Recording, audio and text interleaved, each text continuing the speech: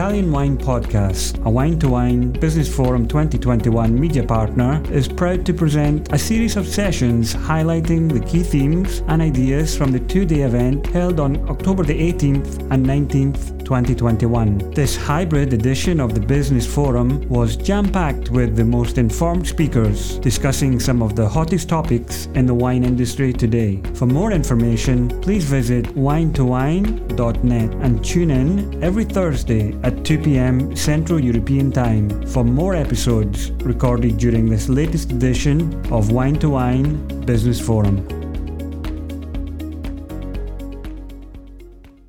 Hello and welcome to this session on wine and sustainability and how important it is to get onto the journey of sustainability.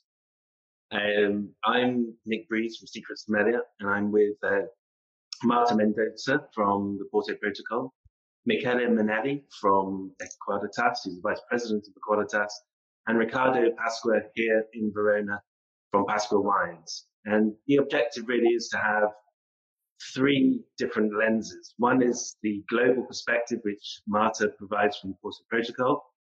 The second is more of the national in Italy with Equalitas and the journey of sustainability here, and what Riccardo is doing with Pasqua Wines on that journey. So I'm going to start by asking Marta. Marta, much of what Porto Protocol does is about bringing expert knowledge to the fore across the whole industry. What have you observed regarding the momentum shift towards having robust sustainability credentials, starting with the producer but moving through the industry? Hi, Nick. Good morning to all. And first of all, I'm very grateful for this opportunity for Porto Protocol. So moving on to your question, I think it's amazing and it's a very good thing, the shift we get towards sustainability. And what is amazing is that happens throughout pandemic. Suddenly, if we were having this conversation a year ago or a year and a half ago, the need to go into a sustainable approach to your business would not be as dense as it is right now. So there is indeed a shift, and the shift comes from everywhere. It starts with the consumer, because at the end of the day, that's what will make, we are all consumers at the end. We are all people, first of all, and we're all consumers. And there is a shift, and there are studies proving that there is a shift for consumers looking for more sustainable products, looking to how the products they consume are produced. And that goes to wine as well. So there is indeed a shift to wines that are produced sustainably. And then before I go into producers, let me go into retailers as well, because retailers are starting to force their producers, so to speak, to prove their sustainability credentials. So we have retailers on one side, and we have, for example, the Scandinavian markets being really the leaders in this sustainability policy search. And then we have consumers as well. And then we go to producers. And when we speak about producers, we are lucky enough as Porto Protocol to meet absolutely amazing people, and we meet champions. So when companies come to us, that's because no matter what stage they are in terms of sustainability, that means they want to either start or they want to share, and they feel the need of working together with other companies. So what we see is producers understanding that there is a new way of approaching their business. There's a new way of producing wine to work. On one hand, because it's important that if we're talking about sustainability, we always bear in mind that we're looking into the social, the economic, and the environmental dimension. So what we see is this shift. It's not absolutely general, but it's very strong, of producers wanting to work more hand in hand with nature in terms of respecting it more. And that goes to see, that happens in various ways. It happens, for example, in lightening their, the weight of their bottle, because it is in fact the aspect that promotes the most the carbon footprint of wine. It goes into promoting more biodiversity, and using less pesticides and herbicides, for example. And then we go to the social part, and there is, and retailers do force that a lot in the need because this is a very fragile business when we think of the whole value chain. We're talking about agriculture. So there is a shift in the way human resources, people are managed as well. And of course, there's always a need for a business to exist. We can never forget the economical part, but there is a sense of building balance within this value chain and within these three dimensions. So yes, from wherever you look, there is a force bringing sustainability to the table and to the mindset of producers, retailers, consumers, everything.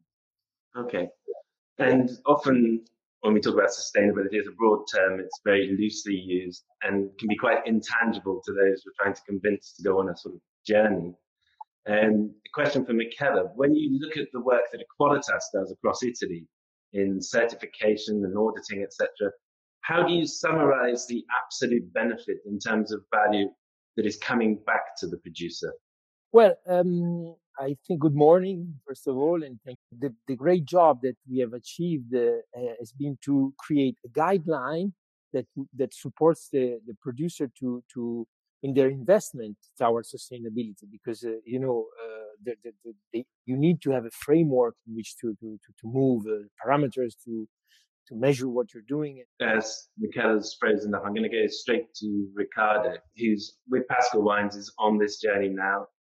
And Riccardo, you've been on the sustainability transition process. Can you give us an example of one of the biggest challenges that you faced? And also, are there unforeseen benefits that you can give examples of? Well, thank you, Nick. First of all, good morning, everyone. Great pleasure to be in this round table. And Nick, thank you for your question. In our small experience, because I have to say we started this process a few years ago, so we are learning every day.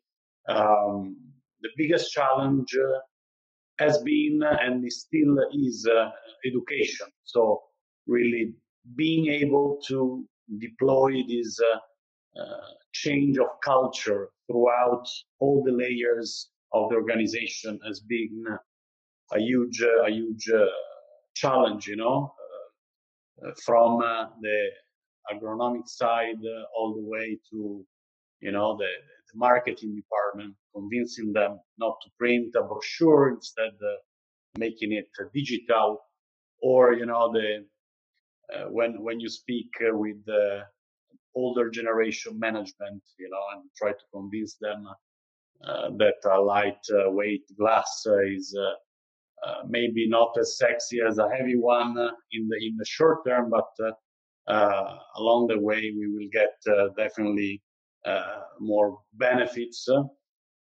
That has been definitely the biggest challenge, and on an everyday basis, let's say. And the second challenge, which I think links very quickly with what Equalitas does in Italy, and with the fact that we will be soon certified by Equalitas. We are in the making of the certification, is the culture of monitoring.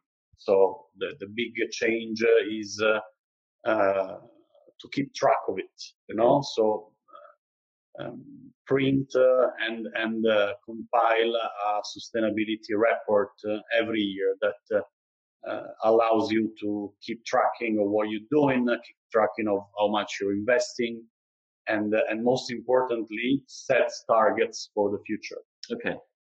And you mentioned bottle weight, which comes up quite a lot, and Martin mentioned it as well. And these are to do with associations of value with consumers, as much as anything else.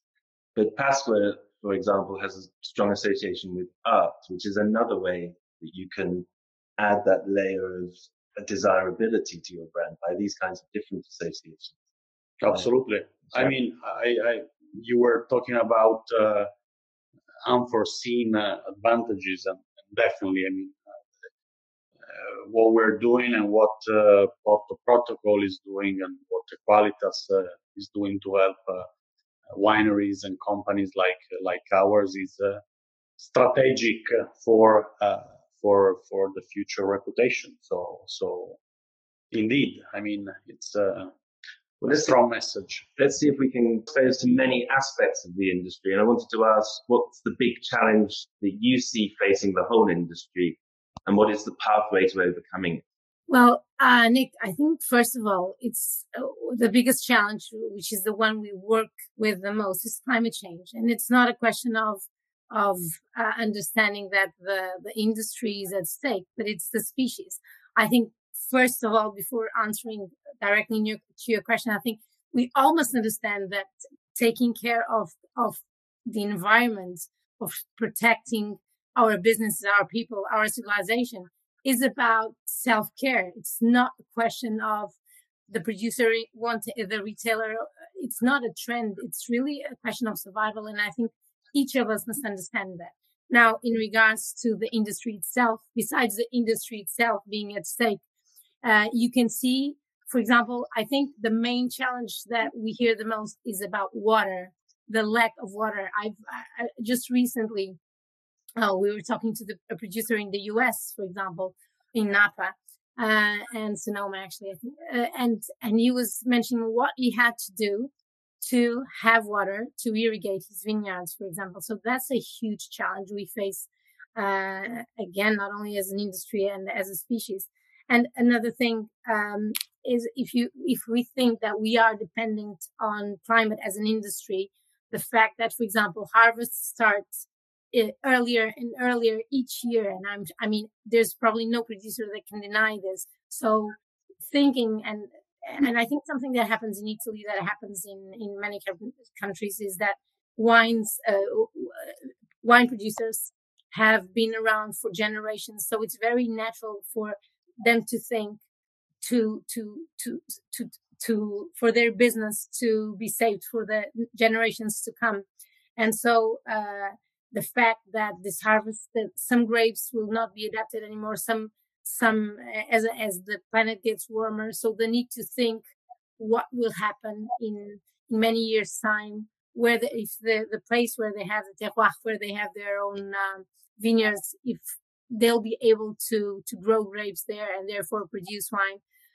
So many challenges arise, but water is by far the biggest challenge they face. Okay. And you started at the beginning by talking about climate generally and the values that we're all going to face it, and we are facing it, many people are.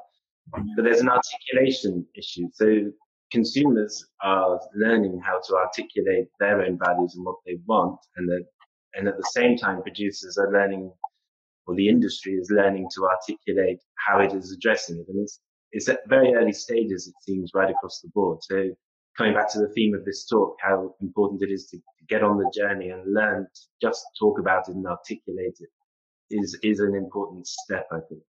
And I want to go back to Riccardo, because one thing about the wine industry and one thing about climate change is that they both require a long-term view. And I wanted to ask you, what are the main considerations now as you look at your business over the next few decades? And how much does sustainability or climate resilience, going on what Marta just said, feed into those considerations? I mean, from every angle, from a production standpoint, from a reputation standpoint, from a human resources standpoint, I mean, it's a very large question, and but I think, in one word, we need to be ambitious, no? As a system, European Community needs to give, our policymakers need to give ambitious targets for the future, and they need to give incentives to achieve that. Maybe some tax incentive, for example, and as well as they have to give awards to the virtues examples, for sure. But yeah, I mean, and so I think they can help us pushing the envelope, and I think, for example, I know that European Community is issuing a new rule where companies over 40 million euros revenue by 2024 they will need to include in their books sustainability report, and this new rule brings companies that they already have this obligation from 6,000 companies to almost 50,000 companies. So, the culture of monitoring is already happening, and this is a great thing, I think. So it's part of the ambitious plan, and last consideration I want to add is that the performances of a company like ours are made by the people, and people is everything, and I think if we are not taking in consideration sustainability, environmental impact in our equation, we will not be able to attract new talents to our organization. That will be a disaster. No? So the new generation, of course, the new generations will be more and more sensible to that. So that's another key part in my vision of this table. Okay. Can you talk a little bit about, well, the question I asked you before was how you see it from a national perspective in terms of the biggest challenges in this sustainability field facing producers in going forward, and what's the pathway to overcoming? Well, there are three main aspects, I would say. Of course, it's very complex. Anything can be a challenge, any action, any side of your process and product. But let's say that environmentally, in the farming, there still is a big challenge toward the use of energy for feeding tractors, and also the production of whatever we use to fertilize and to defend the plant from diseases. So let's say the pest management, let's call it this way if you want, it's always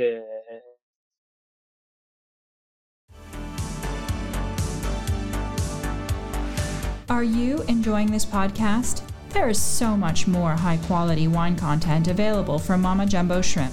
Check out our new wine study maps or books on Italian wine, including Italian Wine Unplugged, and much, much more. Just visit our website, mamajumboshrimp.com. Now, back to the show.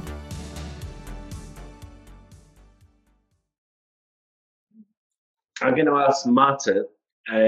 Marta, how much is true sustainability and adaptation to a worsening climate becoming an integral part of the story of wine? Because we talk about legacy of wine going back thousands of years, and we're reaching one of the big sort of challenges, I think, in our current story. So how much is true sustainability and adaptation becoming an integral part of the story today? You've already touched on it, but I just wanted to see how, with all the people that you speak to with the Porto Protocol, how do you see that moving sideways throughout the whole conversation around that? As I said, Nick, we are lucky enough to speak to very committed people, even if they are starting their journey, or if they're way beyond the others, even if they're champions. But I think the commitment to sustainability comes from everywhere. In some cases, there is no need to adapt to sustainability. Sometimes it's just a question of organizing it, so to speak, because some companies are already truly sustainable. They just don't call it that way. It's just a term that makes every sense, that suddenly became part of everyone's language, everyone's day-to-day conversations. But again, if you want to have your business for your grandchildren, that requires the planet in this case, and that requires also thinking again of the social and economic dimension. That means that you have to take care of the people that work with you. It's probably the simplest way to talk about sustainability in a social terms, and you want to make sure that the business is viable.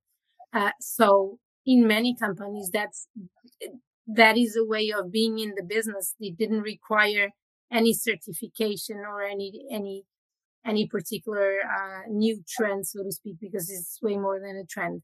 So in many cases, it's the real deal. It's just a question of organizing, and suddenly you have to communicate it, because your retailer, where you want to place your bottles is asking you for you to prove that you are sustainable. On the other hand, we do speak to companies that suddenly even if they do have sustainability practices, even if they take care of the people they work with, even if they do work in a more environmentally sustainable way, they have to do more, and many are being obliged, so to speak, by retailers. So we see both. Okay, so we see companies that are really committed, and they're so happy to have other companies to speak with, which is why we are a forum of for a network and for sharing. So there are many committed companies, and there are companies that are suddenly waking up and saying, look, we have to change something because we're being asked, otherwise we will not be able to place our products in certain places, and because consumers are demanding. So we see it all, but I must say we are lucky enough to see very, very committed people.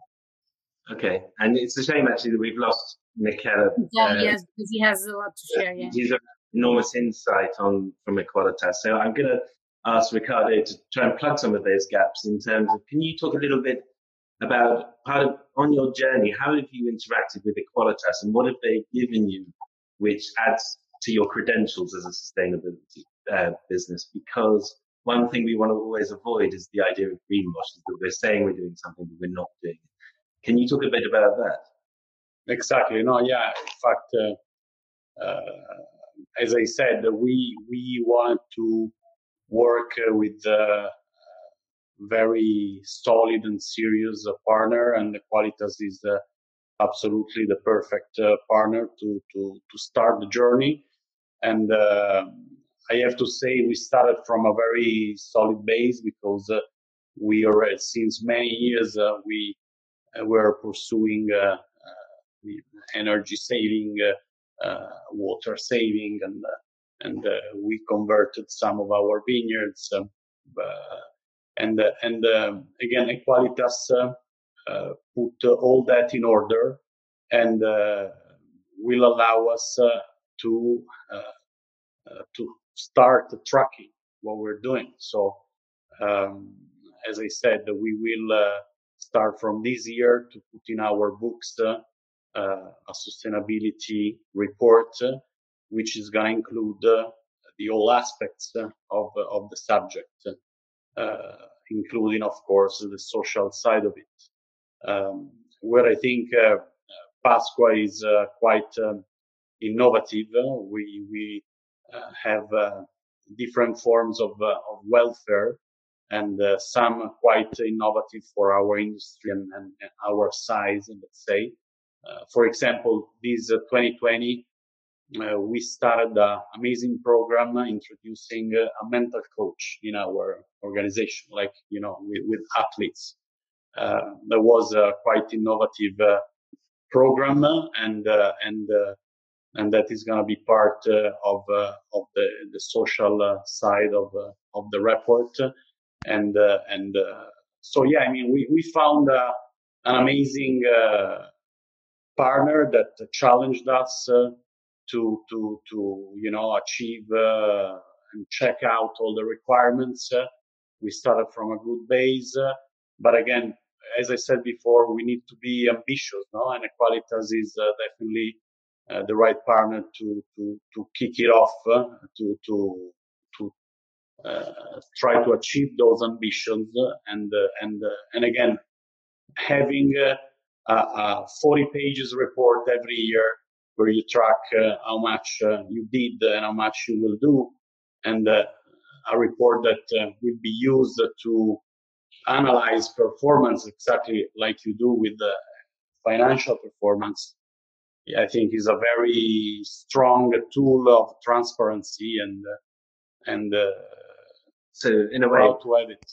What you're saying is that you were doing a lot of things sustainably, adapting to certain things and implementing new procedures, that Equalitas gave you a kind of auditing process that allowed you to add a layer of external accreditation. And how does that help you engage with sort of areas of the markets. I know that Scandinavia and Canada are imposing quite strict terms or conditions on what they want from producers. Can you talk a bit about how you interacted with markets on this issue? Sure. Well, I mean, for sure, some markets more than others, and you're absolutely right. The monopolies, for example, Scandinavia in premise, they're very sensible on that. But I really do believe that the real return in terms of performances of business is intangible, is reputational, is the reputation of your brand, of your organization, that down the line will bring the majority of business sense, so to speak. And I have to say, going to the everyday work, besides the monopoly markets, I'm experiencing more and more from also countries that you wouldn't expect, like China, for example. We have 2 companies in China, and they are managed by millennials, young managers. Of course, the new generations there, like here, are much more conscious and sensible, and we are starting to have a lot of conversation about it there, and our people there really believe that is again the reputational side of it is going to be very strong in the years to come. Okay, I expect that we'll talk about China, Scandinavia, and it'll spread. It will become ubiquitous there. And Marta, you've interacted with quite a few of the different market areas around the world. Can you just give a little overview of what you're seeing in terms of the demands that are being put on producers if they want to sell into certain markets on sustainability? Yes, the most radical thing we've realized is that some companies cannot even apply to certain tenders if they don't. When I mean tenders, I think that's the word. You cannot even apply to have your product in a certain retailer, for example, if you don't have, for example, a national sustainability certification such as Equalitas, for example. That's the most radical. And we've seen, and you mentioned, and I had mentioned before, certain markets such as the Scandinavian markets, not only the Canadian, but you see it coming from various places. For example, in the UK, different retailers are becoming more and more strict with what they ask from their suppliers, from human rights to making sure that there is a basic human respect for the people that work with you, especially because being an agricultural sector, we know that we suffer from very precarious handwork. From environmentally, for example, in terms of packaging, I can tell you that Alko, just to give you an example, the Finnish monopoly has extremely strict targets, and in 9 years, that is until 2030, to reduce, I don't know the number by heart, but to reduce the weight of its carbon footprint in terms of packaging in something like 50%. So this will definitely affect everyone that works with these monopolies. And so we can see that trend being very, very strong and requiring a lot of changes from producers in general. Okay. And we've got a question from someone in the audience from Leica. Has there been an initiative to start educating viticulturists about the awareness, or is it mostly done individually by private company initiatives? So we'll start with Riccardo, your experience. How did you start actually pragmatically doing things? Were you guided? How were you guided?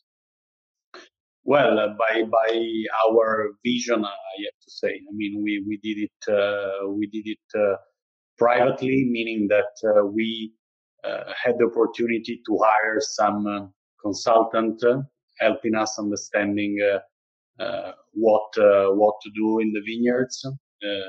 I give you a straight example. We have a project called Brasa Querta, is a natural wine, is in Valpolicella. In order to do that, we hired agronomist / winemaker from Piedmont called Lorenzo Corino, which make wines that way since 40 years. And since that experience, we learned a lot. We got a lot of interesting tips from him, and that was, let's say, the kicker to start a process of education for our technical team, and it was, I think, also a great experience for the whole organization, including also the communication side of it, where we once we launched it, there was a very interesting debate, a very interesting ping pong, let's say, between journalists saying how Pasqua, such a big house, can do a natural wine. Aren't they not too big to do that? And other journalists answered, no, it's because they are a big winery, that they have the responsibility to invest, to experiment, to push the envelope, to try to work with the experts like Lorenzo and start this sort of project. So it was very interesting. No, it was back 3 years ago, but I think we learned a lot from that experience, and I could say that was the kicker on the educational side and the big inspiration. Okay, and Marta, same question really, because obviously people can join your forum because you're sharing a lot of information and bringing people in. What are the pragmatic steps when a producer comes to this and they want to do something, but they don't know what it is they're going to do next? Well, the pragmatic step is that we have a conversation with each of our members and try to understand first what they do already and what are their challenges. And within what we are, which is the platform of solutions, so by answering directly to Jose Pablo that asked the question, you can come to us, because that's exactly what we are building. It's on one hand, the platform of solutions that really becomes a network of people. And there's nothing like sharing. We cannot, because we cannot respond to this together on our own, is by sharing and learning with other people. So you come to us, you send us an email, sign our letter of principles, and it really starts with the conversation and trying to see where are the solutions that can help you in your, what we call your climate path, your climate journey. So that's the first pragmatic step, just get in touch with us. Now, and then in terms of where can an individual or a company find information, really from our website, from our climate talks that are webinars that gather producers from around the world, producers or other players in the wine value chain, and that address specific topics that have to do with wine in a changing climate. There you can find a lot of information. Just to give you an example, and taking this opportunity to talk about one of the challenges that producers are facing, which are extreme weather events and fires, most of all. I mean, fires, frosts, you name it. And that has led many producers to really wake up to the challenge of climate. For example, we have a climate talk that is exactly to do with extreme weather events, where you have people from Australia that, as you recall, faced really extreme fires in 2019, and then someone from Napa that faced again really extreme fires in 2020, and then someone from South Africa that faced extremely water scarcity, and have these people learn from each other. And so come to us if you want. It's a free platform, so it's not like I'm doing free advertising, if I may say. But it's us learning with others, because we can only do this together. So let's learn together, let's share together. It's a way of saving time and money and resources. There's no need to reinvent the wheel because there are so many solutions out there. And hopefully we're building them as we go. At what point, and it's a shame again, I mean, Michele is here, but we can't seem to hear him, so he can hear us. But I was wondering at what point you actually approach the certification body, because obviously you start investing as a producer, you're on the journey, but you can't get certified because you've got to go through the process. And that could take, I don't know, how long does it take? If you can answer, but it's how do you start telling that story along the way? Because you're making efforts, you're aligning your values with the producer and with the consumers. So that story itself has value, but it's not just about the final certification; it's about the journey. Can you talk about how long it takes when you bring in the certification body? Well, I mean, it's a project that, as you can imagine, moves a lot of part of the organization. So we started the whole process approximately 3 years ago, and from there we started the auditing basically a year ago, and we will be able to finish the first cycle of auditing that will allow us to get the certification within this year. So how we communicate to the customer. So we got several projects along the way from different angles. As I was saying on the previous question, the kicker was this project in the natural wine, and then on winemaking side, we launched 2 weeks ago in Milan during Milano Wine Week a new project called Cascina San Vincenzo. Is a vineyard here in the eastern Valpolicella that has been since 10 years in our stables, but we never bottled it as a project. And this vineyard that has been planted 20 years ago has been always grown in an organic way. So that's another effort under the Pasco umbrella. And the third big project on the agro side is Cecilia Beretta project, where we will convert within 2023 the core items of Cecilia Beretta, which is a winery inside a winery. Is one of our strategic brand, which is distributed all over the world. And that's, let's say, on the winemaking side. On the let's say terroir side, on the territory, on the community side, we did some amazing projects, and I reconnect to your art wine question before.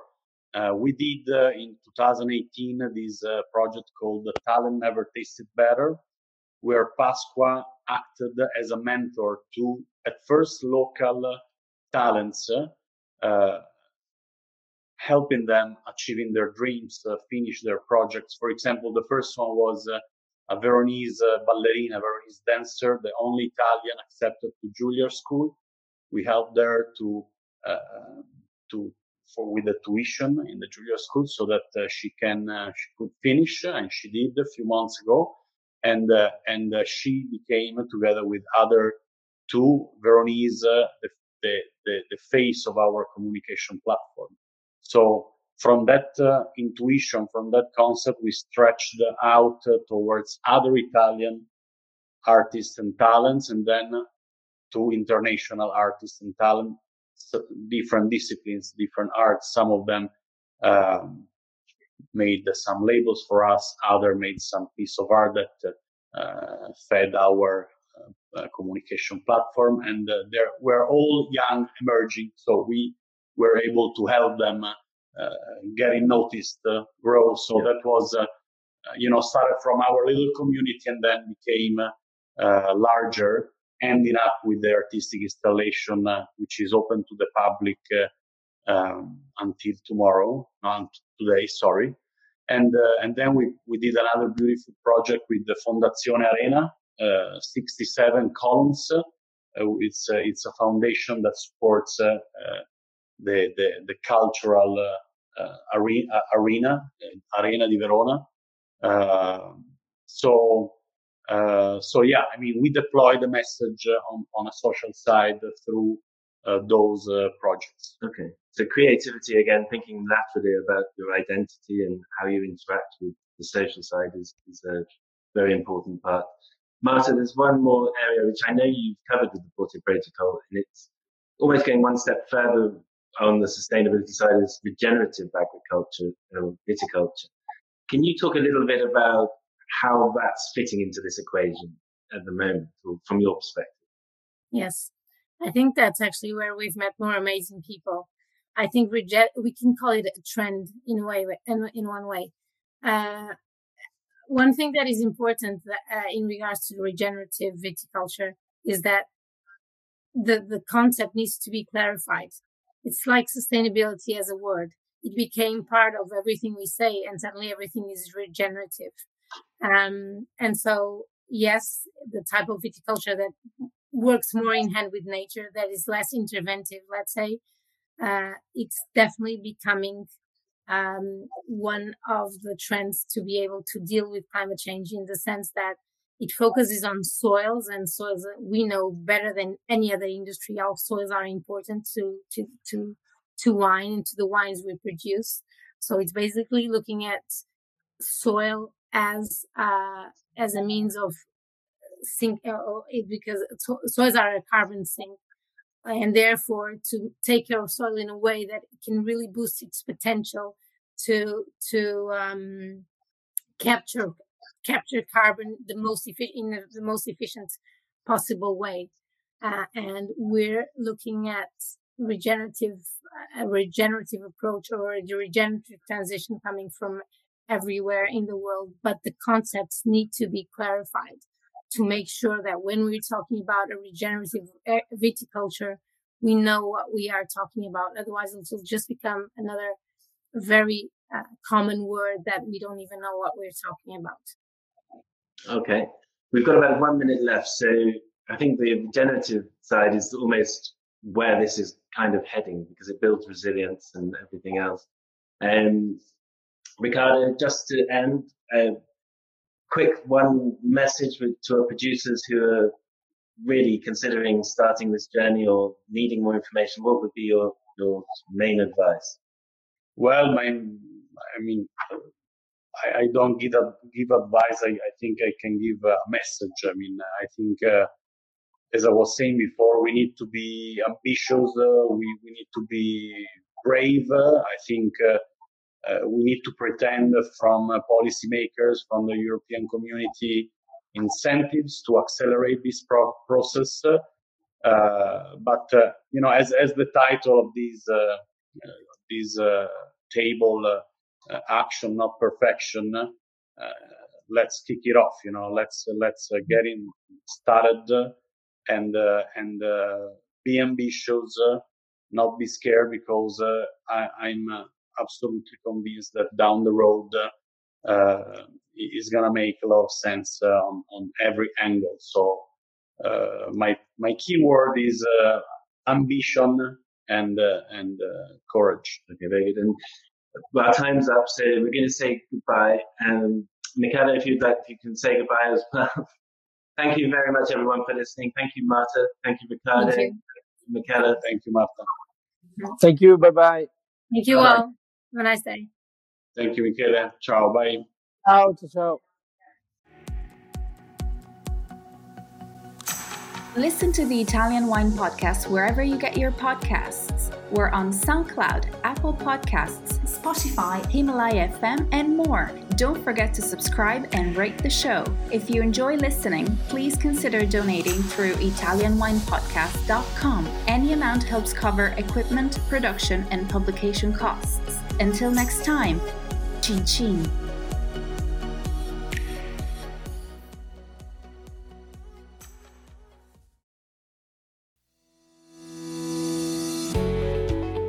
guys. I'm Joy Livingston, and I am the producer of the Italian Wine Podcast. Thank you for listening. We are the only wine podcast that has been doing a daily show since the pandemic began. This is a labor of love, and we are committed to bringing you free content every day. Of course, this takes time and effort, not to mention the cost of equipment, production, and editing. We would be grateful for your donations, suggestions, requests, and ideas. For more information on how to get in touch, go to ItalianWinePodcast.com.